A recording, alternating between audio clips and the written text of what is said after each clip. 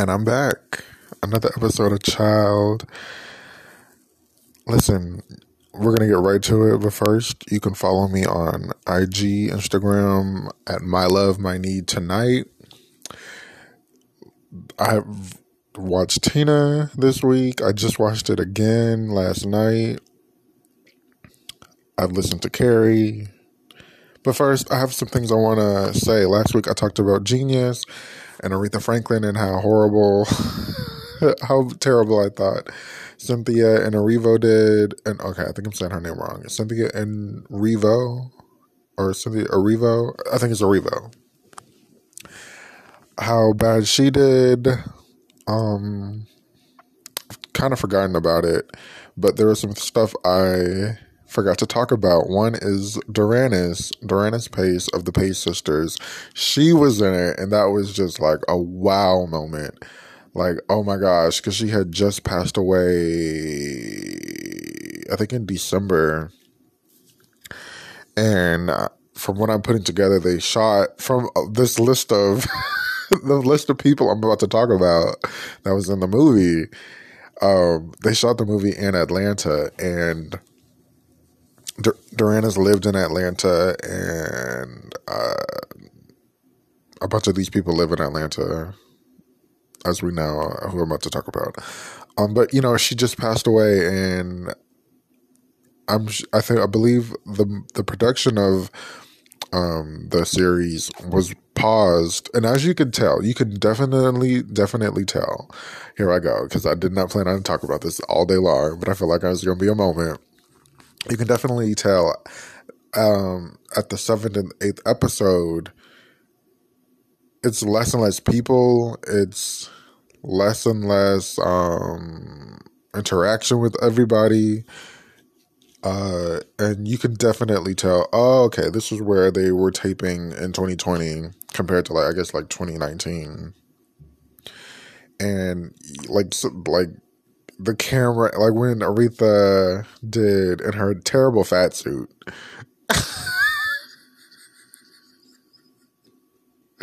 Child, in her terrible fat suit, they had Cynthia slash Aretha doing the Grammy thing that she did.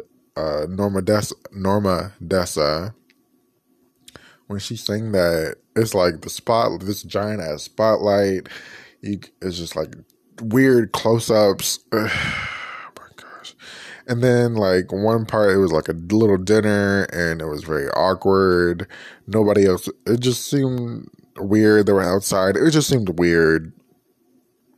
I had been listening to a bunch of Aretha afterwards. I was listening to Rocksteady, and I think they have like a whole Genius playlist on, or like, I guess it's an album, but I'm not sure if it's a real album, but it looks like an album. It's not a playlist of Aretha's music, like Rocksteady. And I love Rocksteady. I love her Jump to It album in the 80s. I love that album. I love, what else do I love? I love I Say a Little Prayer. I'm blanking, of course. But yeah, what was I talking about? Okay, so Duranis. It was great to see Duranis Pace on there. I don't think anybody knew that she was going to be in there, or any of these people were going to be in there. But yeah, Duranis. Shout out to Duranis Pace and the Pace sisters. A very heartwarming little moment. And they like gave her moments. I don't know if this was like, I'm guessing this was like afterwards, post-production. Oh, I mean, you can shoot stuff and then you can take stuff out, but if you have it, I feel like you're going to shoot it, and it's for a reason. But so like they gave her like moments of her just singing, or like louder than everybody else. Not in a bad way, but like giving her a moment. Oh my gosh. It's just such a sweet moment. Like, wow, that was such a beautiful moment that they did for her. Because I feel like she definitely struggled the last couple of years. And even like Steve Harvey gave her a car, and she was just so elated and so happy. Even to just be on his show, she was just so grateful. And she just like, you know, she sang all the time.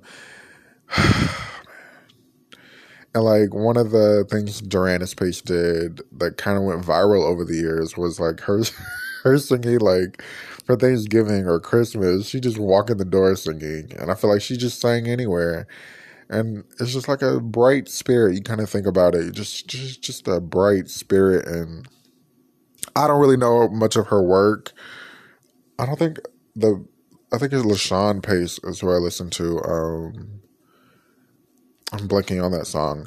But yeah, Duran is, I think she was working on an album. She put the album out. She was just working and healing and being a light. And just think about certain people like, wow, she is a light. Next person I'm going to talk about is T.I. T-fucking-I. How did we get here? I feel like every role T.I. plays is generally the same role. He played some man. I wasn't really paying attention, but I thought he was this dude. I thought he was the older version of this one dude that Aretha, quote unquote, met at a rally for like Black Lives Matter back then. Let's call it that. I'm forgetting the name of stuff. It wasn't Black Panthers, but like let's just call it was a movement that was going on back then. I'm forgetting like the name. It wasn't the civil rights movement, I don't think. Because I don't want to sound stupid because I'm not trying to... I'm forgetting. I'm just forgetting. That's the thing. So... or I'm like mistaken of certain stuff. So I thought he was playing an older version of a man. But I think he was just playing a different version, and he kind of came into Aretha's life. Whoever this man was, I don't know if he was fictional or not. Because there was one relationship they didn't talk about, which a Stan said which was more important than T.I.'s role. But T.I. kind of made her, give her confidence and give her like sort of music confidence in a sense and personal confidence. And he was allegedly there during the Amazing Grace album making. Excuse me. But T.I. just played this sort of player dude. I think in the movie T.I.'s character was married. It was weird. I wasn't sure what was actually going on with T.I. Next on the list we have is Mimi from Love and Hip Hop. Mimi Faust, Stevie J's wife, ex-wife. Wait, ex whatever. I'm forgetting. They might have not even been together. She was allegedly I'm not going to say allegedly. She was an extra because I'm saying allegedly because I didn't see it. And I was like, wait, what are you guys talking about? I'm reading through Twitter and I see that they're saying, Mimi, look at Mimi. I can't believe Mimi's an extra. And I'm like, what? She was like... She was an extra in some part. I'm guessing it was some church part because I just saw some pictures and she was like dressed very churchy. So shout out to Mimi. I was just doing some reading and I just read that Mimi was in in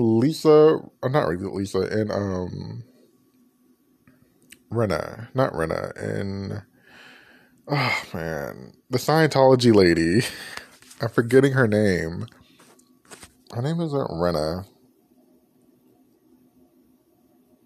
From King and Queens. She was the Scientology person that has been exposing Scientology for the last like 5 years. She was in that documentary that she did. And Mimi was saying that her mom, I guess, was a part of Scientology. And because Mimi wouldn't sign a contract, Mimi's mom, like, abandoned her. Not abandoned, but exiled. Didn't talk to her. I'm not going to say it was abandoned, but it was like a specific word they used. And I was like, what? No way. First of all, you don't even hear a lot of black people talking about being in Scientology, let alone Mimi Faust from Love and Hip Hop. So I'm like, okay, that's crazy. I'm gonna have to go look into that. Then we have from Tanya Banks. from the Little Women of LA. She played a actual character who was actual somebody. I'm forgetting the name. I didn't look up the names. I'm not even say I forgot. I didn't look up the names, but I did see like the person she was playing was the actual person, and I kind of love that. Like, give the different I don't know, how do I say this? I'm not trying to be mean. I'm not trying to be insensitive, but give like the so maybe casted out characters or casted out people in our world, give them actual roles to play, like make stuff make sense. And she did a really good job in that role. I was just like, I was very shocked. I was like, oh my gosh, it's a homegirl from Little Women of LA. That's really good. But I also was looking up at her IG, and she's an actress, and she used to do stunt double. She used to do stunt work. And then I found out that she was in Tupac's California Love music video. And I'm like, what? I'm not a huge rap fan. So I was like, whoa, this is pretty cool. But yeah, shout out to those 4 people. Tanya Banks. Shout out to them. And shout out to Genius for that mess that you created. Did I have anything else to say besides, thank God the last 2 episodes, we didn't see much of the little girl. You can definitely tell the isolation, and it was like the lower cast members around each other the last 2 episodes. So we can tell that was during COVID. I'm trying to think. The time jump was a little crazy. The wigs weren't 100% accurate. Of course, I hated the singing. Anyways, one thing I want to say is television is weird. And television becomes racist. I don't know what I can and cannot say on Anchor or whatever without being like reprimanded. There's a word I want to say that is going to describe my next topic, and it's the N-word. It's Negro Day, but you know the other word I'm talking about. It's Negro Day on TV. And one thing I noticed, I feel like all these networks only have black people on their show. I mean, hosting their show or being anchors on their show, whether it's news or like Bravo or like, mostly the news. You see it in the news. And then in The View, you have, so like in the news, we have Robin Roberts, Michael Strahan, who just closed his gap. He showed us, he closed his gap. And I'm like, what was the point of that? Like, do we really care? Was it that necessary? I don't think it was.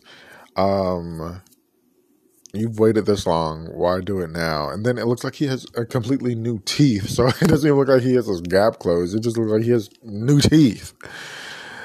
They have him. The Today Show, they'll use Al Roker. I don't know who's over at the Today Show now, but they'll use Al Roker.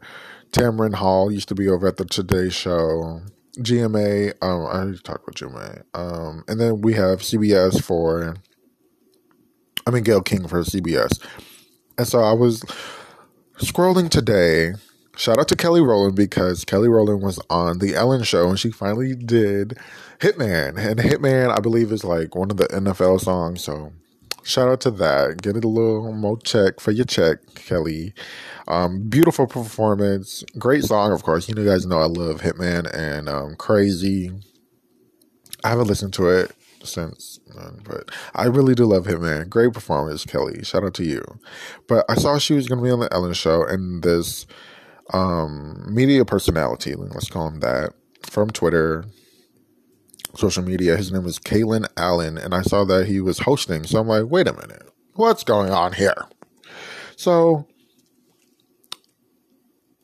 I click the link or click somebody's Twitter, and I went to their Twitter, and I saw on Twitter child, that Angelica Ross from Pose was also going to be on the show.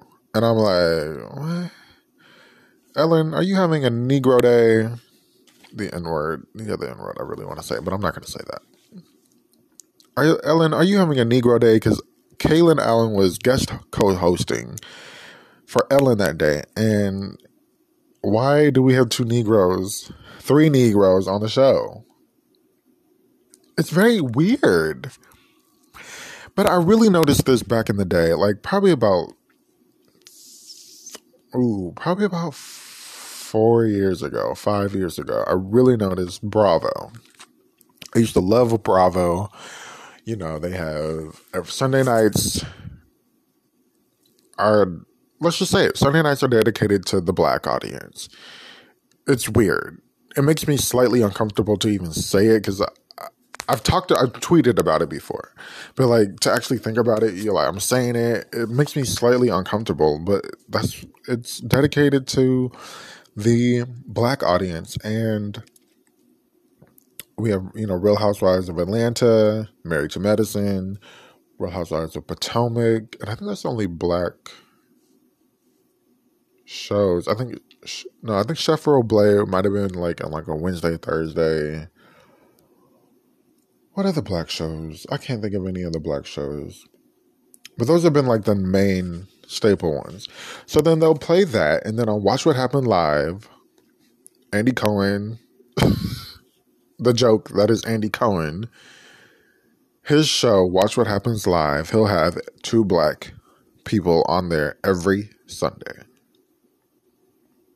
Whether it's a Real Housewife or a Married to Medicine person, and then a celebrity or 2 celebrities. It's weird. So I just wanted to like point that out. It's Negro Day on Bravo Sundays. It feels like the only black people that are on there. They're only there, like Gail. I think she did. Of course, Gail did another interview with Meghan Markle, and Gail did an interview with R. Kelly, Robin. I think I can't think of any like Robin, or because I haven't watched in a while, Robin or Michael Strahan, but definitely I've seen Al Roker randomly, the weatherman, talk to some black person about whatever movie's coming out or whatever. It's weird, but I just want to point that out, let you guys know what's really good.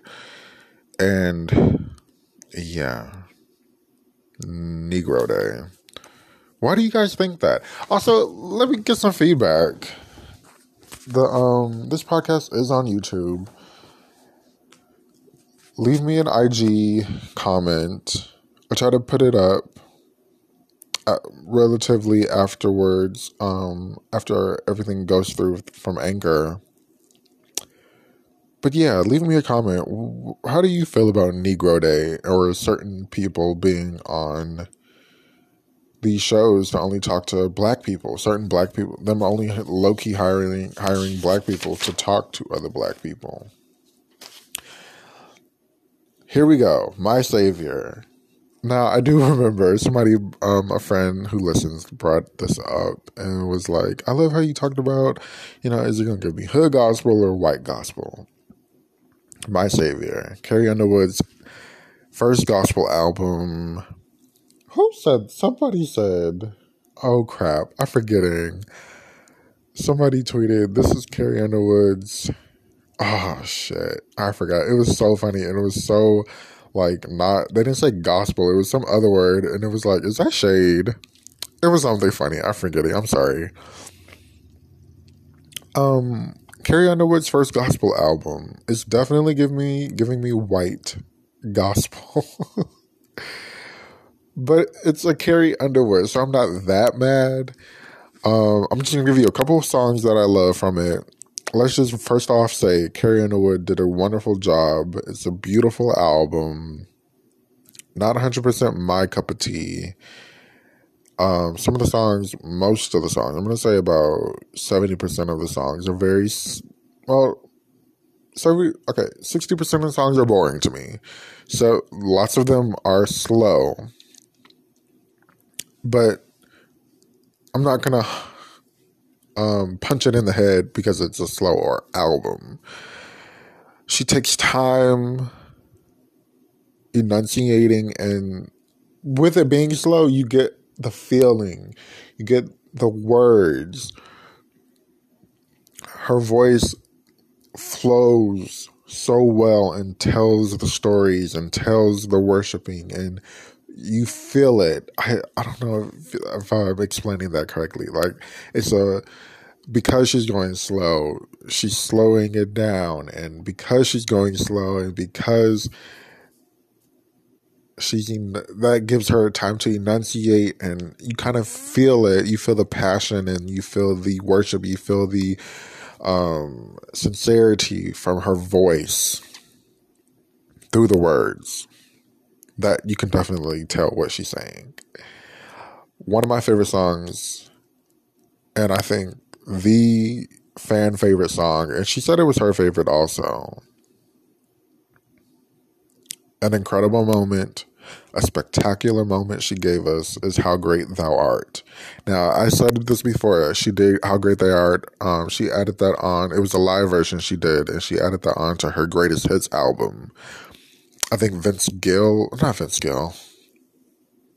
It might be Vince Gill, who's playing the guitar with her as she's singing. It's a live version, and she put that on her great. Yeah, I just said that. So now we have a studio version, and baby, ooh child, if you thought she wasn't gonna deliver, you thought wrong, completely wrong. Oh my gosh, she delivered times 1,000. She gave her soul, she gave her words, she gave her voice to this song. I mean, and she says that she's like, this song is a build-up song. And she builds it up. And then right when you think she's going to stop, she comes powering through with this high-ass note. And she holds the note. And then the production of the music the production of the song really enhances the experience and the flavor of the song. Every time I listen to that song, the studio version, every time I listen to it, I get the same excited, exhilarating sort of praise and worship feeling. Like, I have a little moment. Like, yes, through the music, I definitely feel her connecting us to that other realm. I love it. And I think that song everybody loves too, because besides Greatest by Faithfulness, which I'm about to speak about, that song I just looked at her YouTube account, and 197 197K is that, and that's the highest number of that of her gospel songs from the album. The other ones are in like the 2-digit numbers.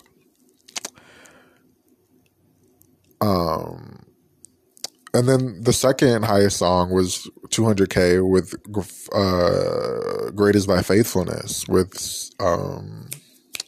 CeCe Winans. Great song. I think the song to me is missing maybe like a harmony. I think I said this already, but like maybe a harmony at the end. But oh my gosh, you can definitely with both of them, with both of the songs, you could take your time. They're taking their time with the song. They're enunciating. They are specifically hitting the notes, and you can feel the notes as they hit them. Oh my gosh, great song. Great duet. Beautiful duet. I don't know if it's a duet, but a beautiful partnership. Great. Another one I really did enjoy is The Old Rugged Cross. It has a little gangster to it, which is why I do appreciate that. I need a little hood, a little gangster to my certain songs and certain things I listen to. But overall, great great album, Carrie. We'll see how the charts do it. I think that information will come out in like tomorrow or so. Tomorrow, no, probably Friday. Well, there probably should have been like a precursor to what's going to happen. But shout out to Carrie Underwood. She's done press. She's doing a little press, you know. And then her this Easter Sunday, she has a live concert on Facebook. So let's all check that out. And hopefully she'll do "Great Is Thy Faithfulness." I mean, "How Great Thou Art." Great song. Great. Carrie, I feel like some of the video, Carrie felt like she seemed like she was gonna like cry talking about certain songs. And like, Carrie, just okay, we get it. You love the Lord. Calm down a little bit. Don't cry, girl. Like, she just seems so passionate, and it's like I don't really know that side of Carrie Underwood about her, spiritual side. But I did see some of her and her husband did some videos about their spiritualness and their marriage and their journey. And it's like, okay, you guys are, people of faith. Wonderful. So, check that out if you want to hear some good music. Okay, so here we go. Up next, when I come back, we're going to talk about Tina. Oh my gosh, I have so much to say about this documentary. When we come back, we'll get into it.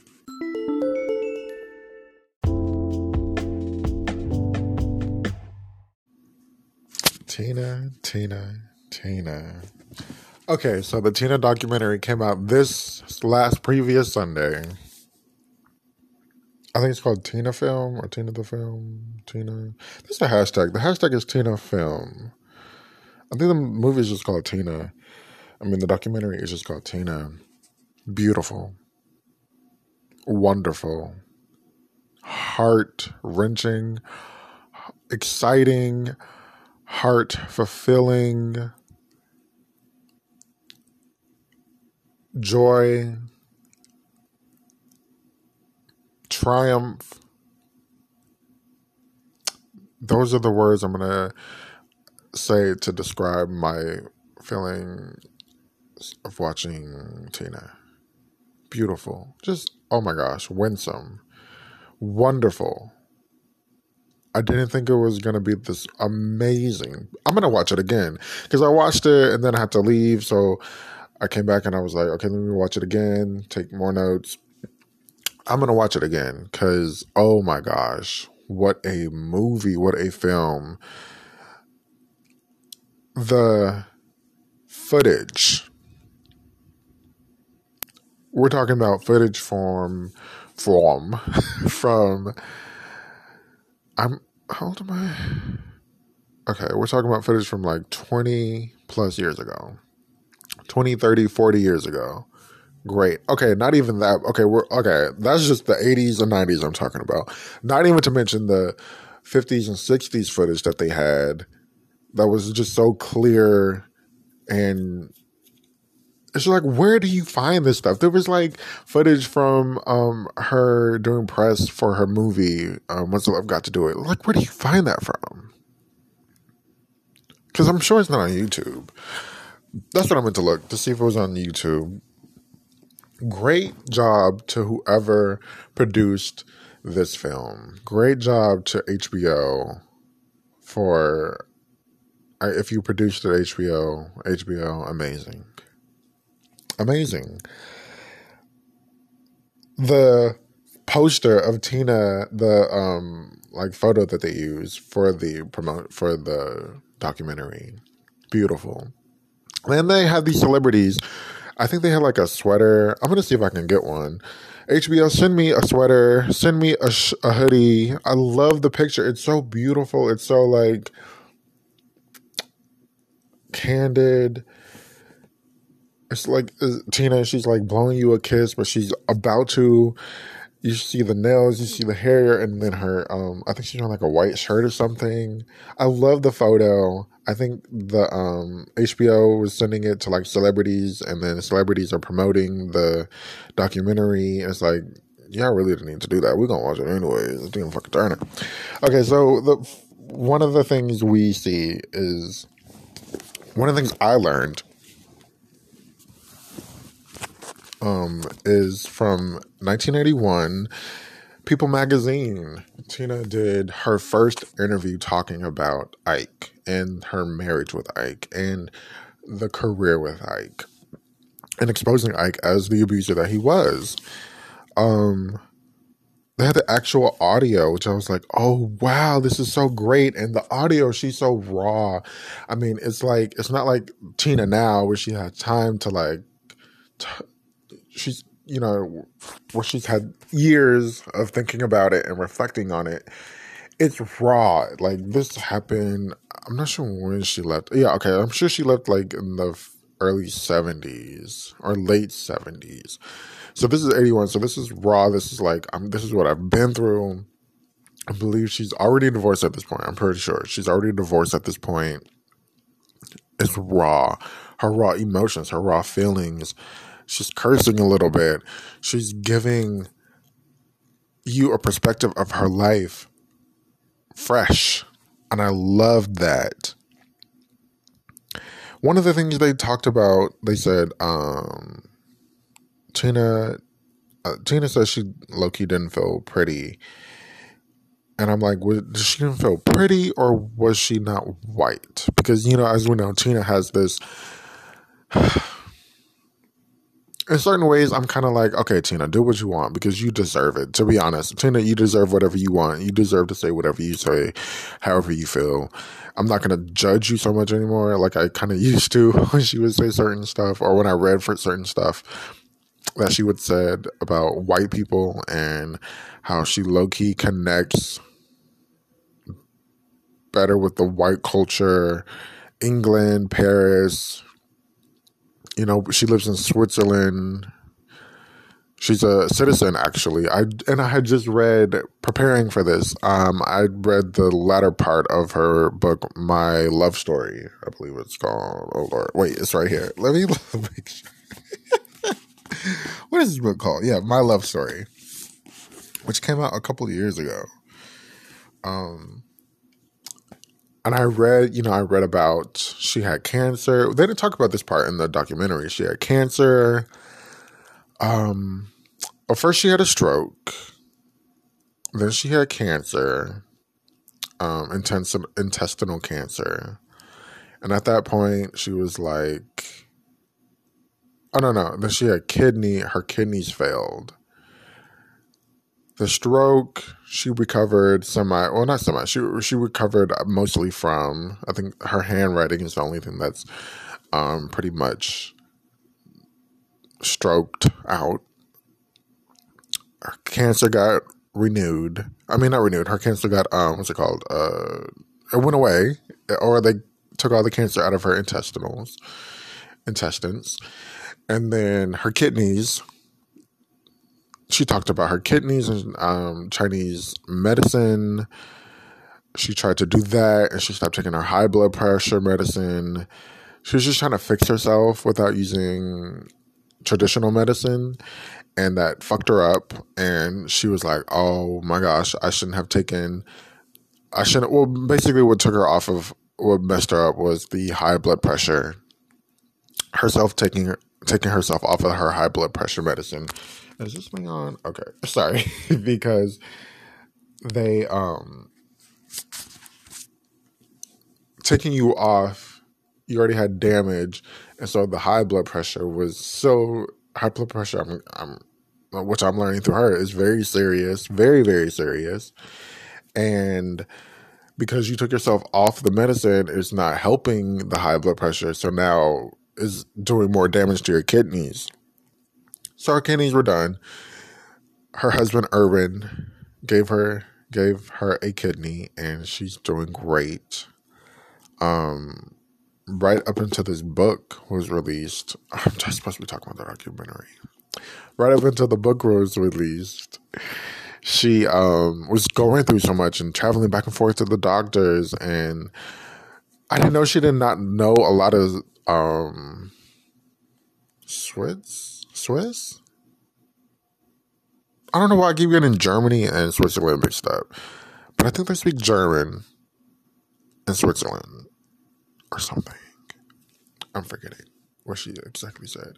But she had to learn I didn't know she didn't know a lot of words. And I thought because she said, I was reading, anticipating, and when she said, I had to, you have to learn German or whatever to get the Swiss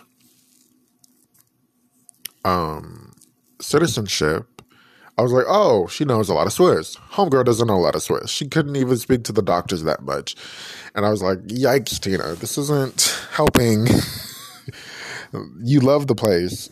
Beautiful. And HBO showed her her house, the views from outside. And in the book, she keeps talking about her house and how beautiful it is.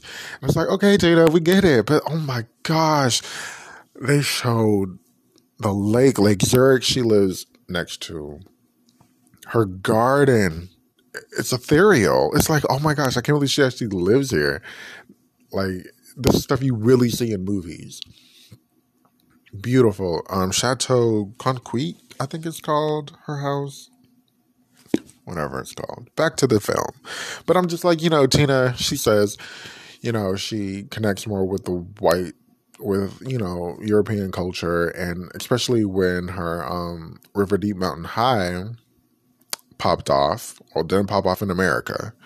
And that part in the film when they show Ike talking about that and how it's not a Negro song and it's not a show song and shoot, this song wasn't going to do well over here, blah, blah, blah, blah. Tina's literally like side-eyeing the fuck out of him like, this Negro. I wish I could but I'm not around. I'm around people. Child, that was funny. And then she went, okay, well, I'm skipping ahead a little bit, but when she redid introduced, she said it was an introduction to herself. But when her career had a revamp with What's Love Got to Do with It, and that era, after that era, Europe really connected and accepted Tina Turner. So it's like, okay, Tina, go to Europe, be happy, whatever.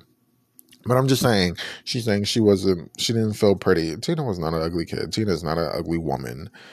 And I think even with her age, because she was black and Tina was like 50 or like late 40s when What's the Love Got to Do with it? I feel like her beauty and her preservation of her body and all of that, her blackness really played a part in. I feel like that could have played a part. Like, if she was some, frumpadump-ish woman, who knows where her career could have turned. But she had a resurgence, I think, because of that. But like she said, I'm like, she didn't feel pretty. I'm like, was it pretty because you didn't feel white? Because they had did a little white thing with that in the documentary. Patti LaBelle syndrome. I feel like she had that. Patti worked many, many, many years. So did LaBelle. Worked many, many, many years. Packed out concerts. To this day, Patti, she's done what she's done. In terms of, music at this point. Or like, probably hits at this point.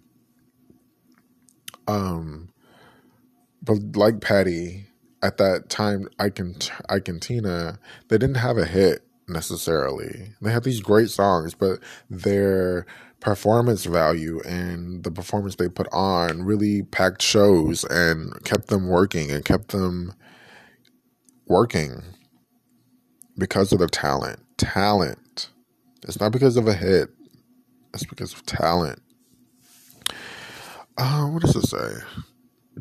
Oh, they were talking about, okay, so she talked about, one thing I was confused about was the first time Ike hit her, and she was like, yeah, he hit me with a shoe stretcher, and she it wasn't clear, she kind of made a run-on sentence in a way, and it was like, she said she was pregnant, and then she was like, yeah, Ike, the first time he hit me was with a shoe stretcher because I said I didn't want to go out on the road because I was pregnant, and he told me this is the way it's going to be. And then he hit me with a shoe stretcher. I'm condensing. And then he raped her. So I'm like, was she pregnant? I didn't, because I've never heard her say she was pregnant during this time that he hit her first.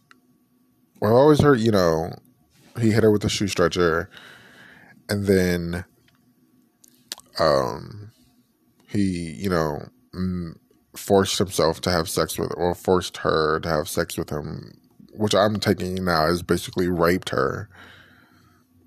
And she was disgusted, and I didn't know she was pregnant at that time. Okay. Let me know if you got that. Okay, so this was such a eye-opening and such a weird moment when she talked about leaving, or when she talked about Phil Spector wanting to do a song with her. It was her first time being away from Ike, and Ike had this way, she says, of like producing and singing music. Oh, by the way, I meant to say this is our main course. The main course this week is the film Tina, Miss Tina Turner. Ike wanted her just to sing the song raw and give it all she got, and gravelly, and Horace, sing it out, just sing it. And Phil Spector said, Tina, I want you to sing the melody of the song, fucker. And Tina said she found that there was freedom in singing the melody. Now, as we know, singing a melody is very strict. Singing a melody is a certain way. There's a certain way of singing, and it's sort of contradictory what she's saying. Not in a bad way. I'm just saying this is the way that a melody works. You sing a melody, it's a certain way. It's formatted. It's blueprinted for you to sing. And she found freedom in that. She wanted to branch out. She didn't know. They said in the film, she didn't know that she had other dreams with music, other aspirations, other moments, other peaks to climb with music. She was growing as an artist and didn't know it. And River Deep, Mountain High,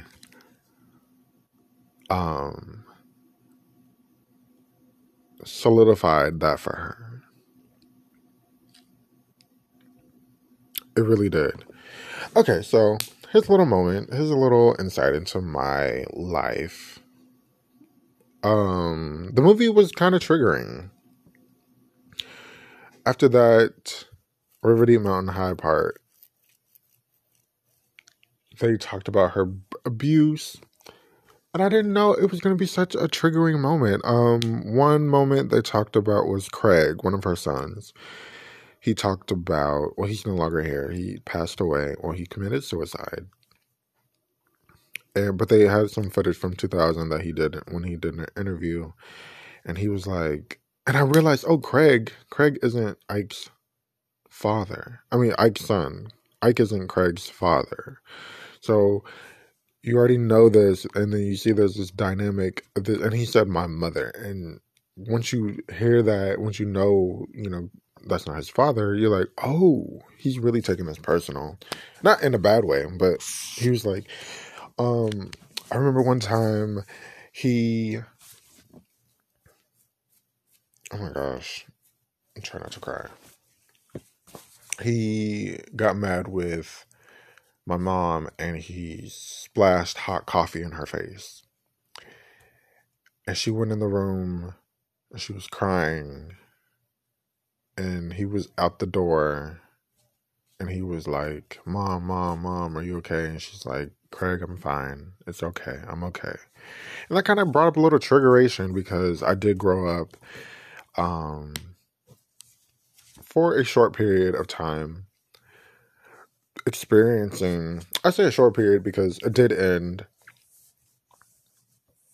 the domestic abuse. I grew up, in a domestic abusive home, and I didn't think it was going to be, I didn't think anything of it. it was very triggering, and like, oh wow, like something about it like really connected. And then I'm thinking like all these moments where it happened. Um, but to grow up in a domestic abusive house is very, me personally, I didn't think about it until I'm older. Now I'm like an adult, and I'm like, oh wow, some fucked up shit actually went down, and some scary moments actually happened. Crazy moments, like one on like the highway, and then this specific moment that was really crazy that I thought about. But it was very triggering. So then we have um Tina leaving. And for some reason this time, with, I think it was like the music, and she was correcting herself a little bit, because she's like, I've been telling the story, but I'm thinking, oh, that's not really how it was, like, it was such a emotional moment for me, because I'm like, damn, Tina, you did it.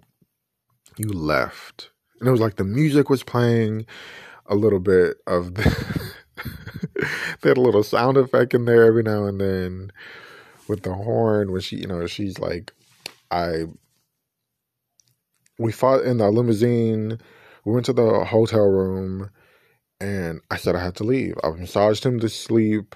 I grabbed my little bag, and I ran out the door. Ran across, she didn't say across the street, it wasn't like a highway, but she said I went through like this back alley into like this other hotel. And like with the music and everything, like I said, it was just like such an emotional moment. Like, yes, Tina, you did it, and you finally are free.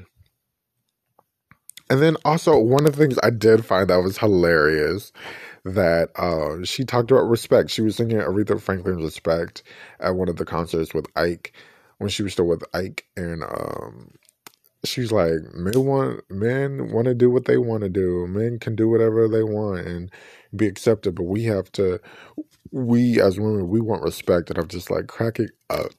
Like, girl, no, you are not doing this. I know, I turn the stage, and he just back there playing the bass. Like, it ain't shit. But she was like, one of the things that I was really revealing, and I think carries Tina in her life today, is once she found Buddhism, chanting, finding inner peace, finding the strength, she was done with Ike.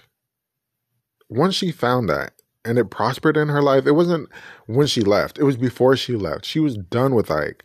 She was done taking his bullshit. She was done taking his beatings. She was done with Ike. And I think afterwards she found peace.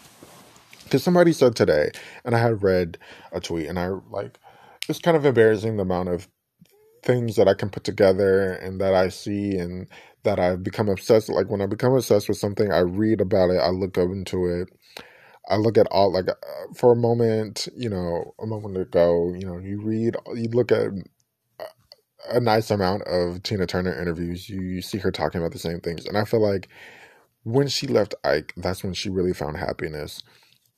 Because somebody was like, I hope Tina, heals herself from Ike and whatever, in this last, quarter of her life. And I'm like, no, I think Tina's been happy way after, way before now, at least in the 90s, if not the 80s. Because mid 80s is when her career resurged, and, money was a big issue after, like I have on here, Tina hustled after Ike. She was doing TV shows.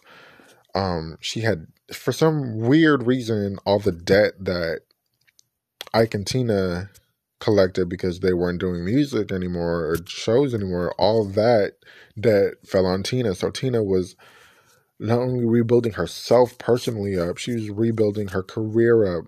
She was hustling, doing TV shows. She was doing a bunch of albums that didn't sell. Here we go, another with the Patti LaBelle syndrome. And one thing I did... Okay, wait, let me stay focused. I'll get back to that in a second. I even forgot what I was talking about. Child, here goes my mind. But oh, her happiness.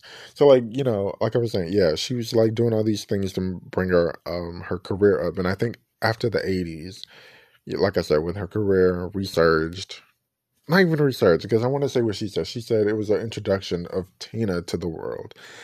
And she won Grammys and started selling out stadiums, becoming a historian. Like Tina's the only woman. She's the biggest selling ticket holder in the world, male, female, black or white.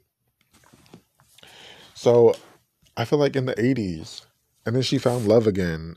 But I feel like in the 80s, definitely in the 90s, Tina's been happy. She's retired a couple of times. This time, I believe now she's really retired. I'll talk about that in a second because I had feelings about that. After watching this, I don't have that much of a strong feeling about it anymore. Um, but I feel like she's been happy, and as a person that has put two and two together, I do feel like Tina does is happy. She's doing what she wants to do, which is retired. And let's stop making crazy narratives. Like Tina isn't happy, or Tina, yeah, she's going through, yeah, she has stuff she probably is working on as far as like healing, but I feel like she's definitely in a good space and a good place with her life at this part. Like I said, she hustled. She struggled to get a label. She was an older black woman. They were confused about where's Ike? What are you doing?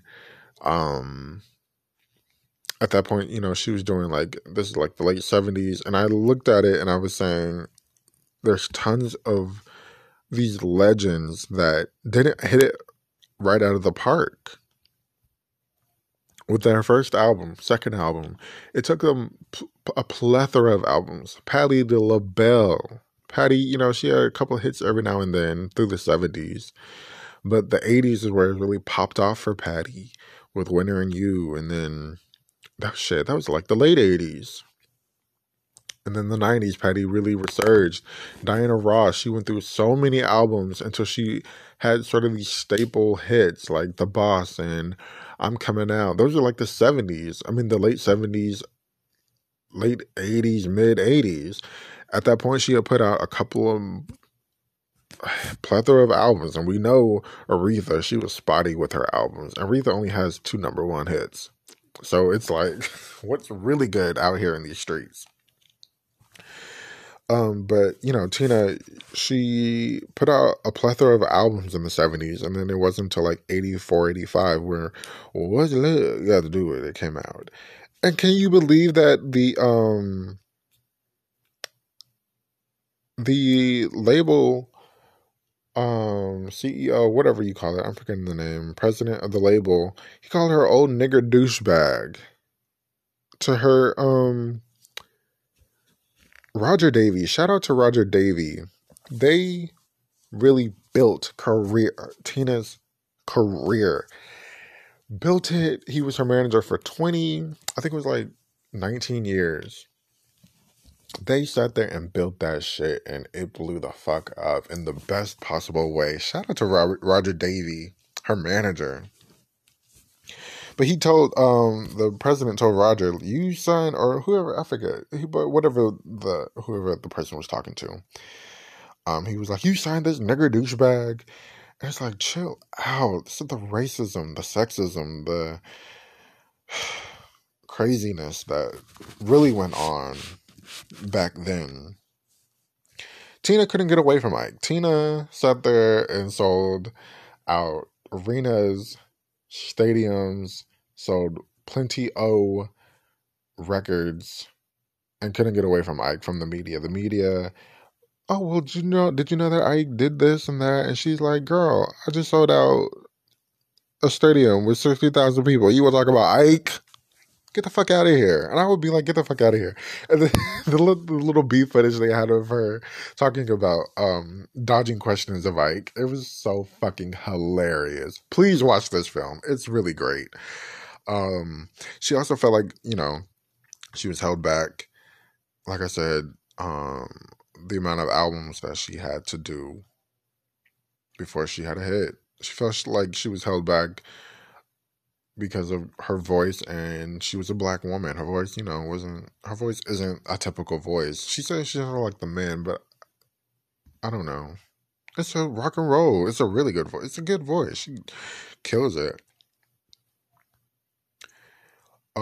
She said like I said, she had this white thing. She said she had to move to England, and like I said, England, Europe, they really accepted Tina more than America did, and it's like, okay, I get it. Go on to England. But she said she moved to England, and she didn't have any friends here because of Ike. Her children were all grown. She had to make a decision, and her decision was to go to happiness and go focus on your career. And she said she needed all of her brain to map out her life. Map out her life. Ooh, that's a quote right there. She needed everything to map out her life. And okay, so one of the things I realized, well, I didn't realize, was she wrote her first book, I, Tina, in the late 80s. She wrote that to get away from the Ike narrative, which the Ike narrative now is a part of her life. But she wrote that to get away from Ike. And she wrote it so people would stop asking and talking about Ike to her, because she was like, I'm getting depressed. They keep talking about Ike, and it's like, I'm happy. I was happy after I left him. I'm happy now. I have forgiven Ike. I don't even think about Ike. I don't know if this is real or not, but I do remember when Ike Turner died in like 2007 or something. Somebody said, they asked Tina, Ike just died. Do you have a comment or anything? And she said, I don't know if this is true or not. This is the most hilarious thing I've ever heard. Tina said, call me when you get some real news. How fucking hilarious. So yeah, and then she talked about the book, and they had audio of what's his name? Not Roger Davey. The man that Kurt Loda. Look at my memory popping through. They had audio of her talking to him, and she again was very raw, and she wanted to get away from Ike. She hasn't seen What's Love Got to Do with It, probably because the movie's not really much based. I think it's very theatrical and not 100% based on the book, and then partly because she's like, I lived through it. It's embarrassing. I've lived through it. I don't want to look at it. I don't want to really talk about it anymore. But I do want to say this thing about what she says.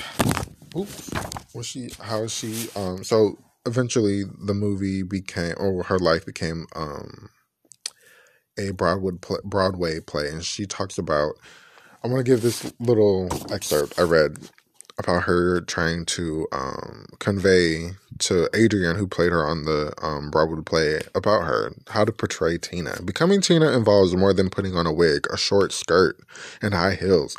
Although the right costumes help, first of all, I told her, you have to realize that everyone will be a bit picky about you being Tina. We get it, yes.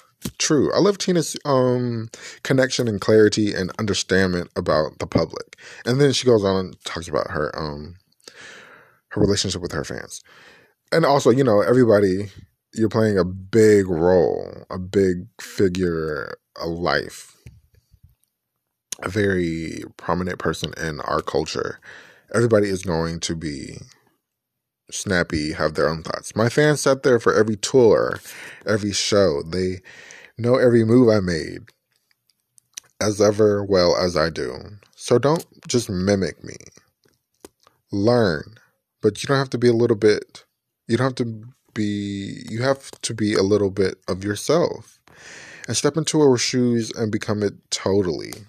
Adrienne, I had to find her. Adrienne had to find her inner Tina. I could tell.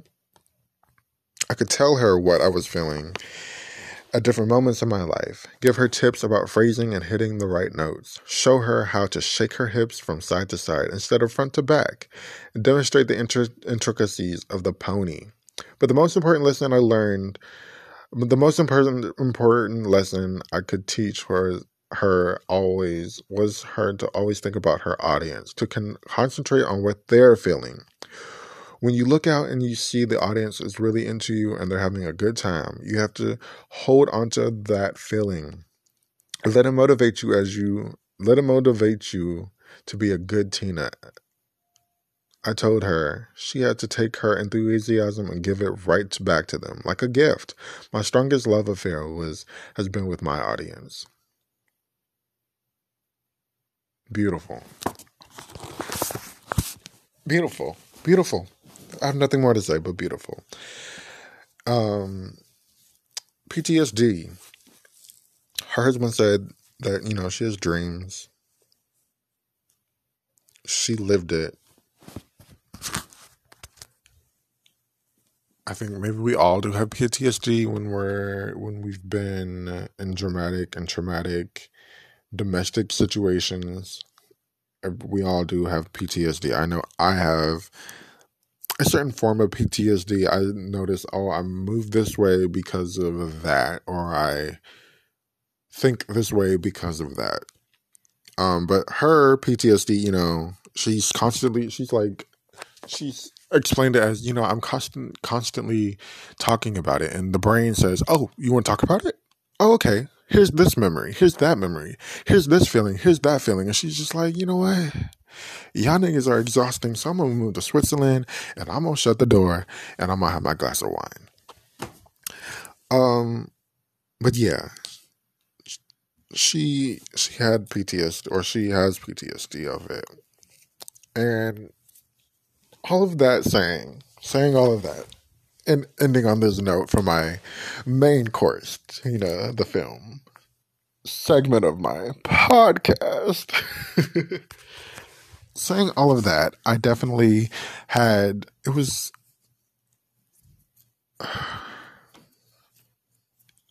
very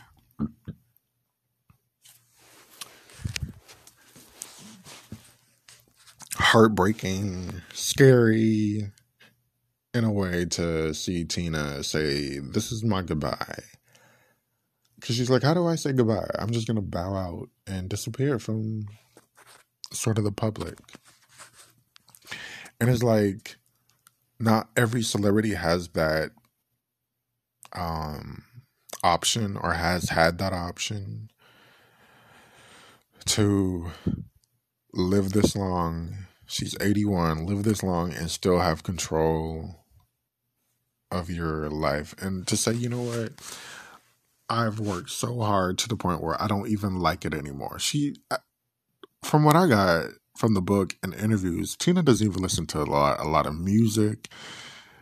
One interview was like, how has the stroke affected your voice? As if Tina, is still doing, hundreds of concerts every year. But she's like, the voice, I'm not sure. I'm guessing it's still there. I don't know. Like, Tina is retired. Tina is done. And I was like, no, Tina, don't say that. Don't say this is the end. But now I'm like, you know what, Tina? You've been through cancer. You've been through kidney failure. You've been through Ike fucking Turner. You've had to rebuild your life. You've had to work all over again. When people are at that age where they're like, okay, I'm done working, you had to get back out there and work. Hustle. Tina, you deserve to live in Europe, be a citizen of the Switzerland, and be peaceful at this point in your life with your husband, who has brought you happiness. And oh my gosh, the way she would talk about Erin, she just got so like giddy And this is Tina now. This was like 2 years ago. They shot her parts. She was like giddy and excited, and you can still see she has such a passionate and love for him. And it's just like, yes, Tina, this is amazing. That's why I said this is such an amazing film. Go watch it. It's on HBO. Shout out to them. Great job. I want to thank you so much for listening. Give me your thoughts on the film. Give me your thoughts on Genius. Give me your thoughts on the Clark Sisters album. All the stuff I've reviewed. Give me your thoughts on My Savior. Leave me a comment. Listen next week. I'll be back to talk about more stuff. My Instagram is MYLOVEMYNEEDTONIGHT. Shout out to you for listening. Thank you so much, and be back next week.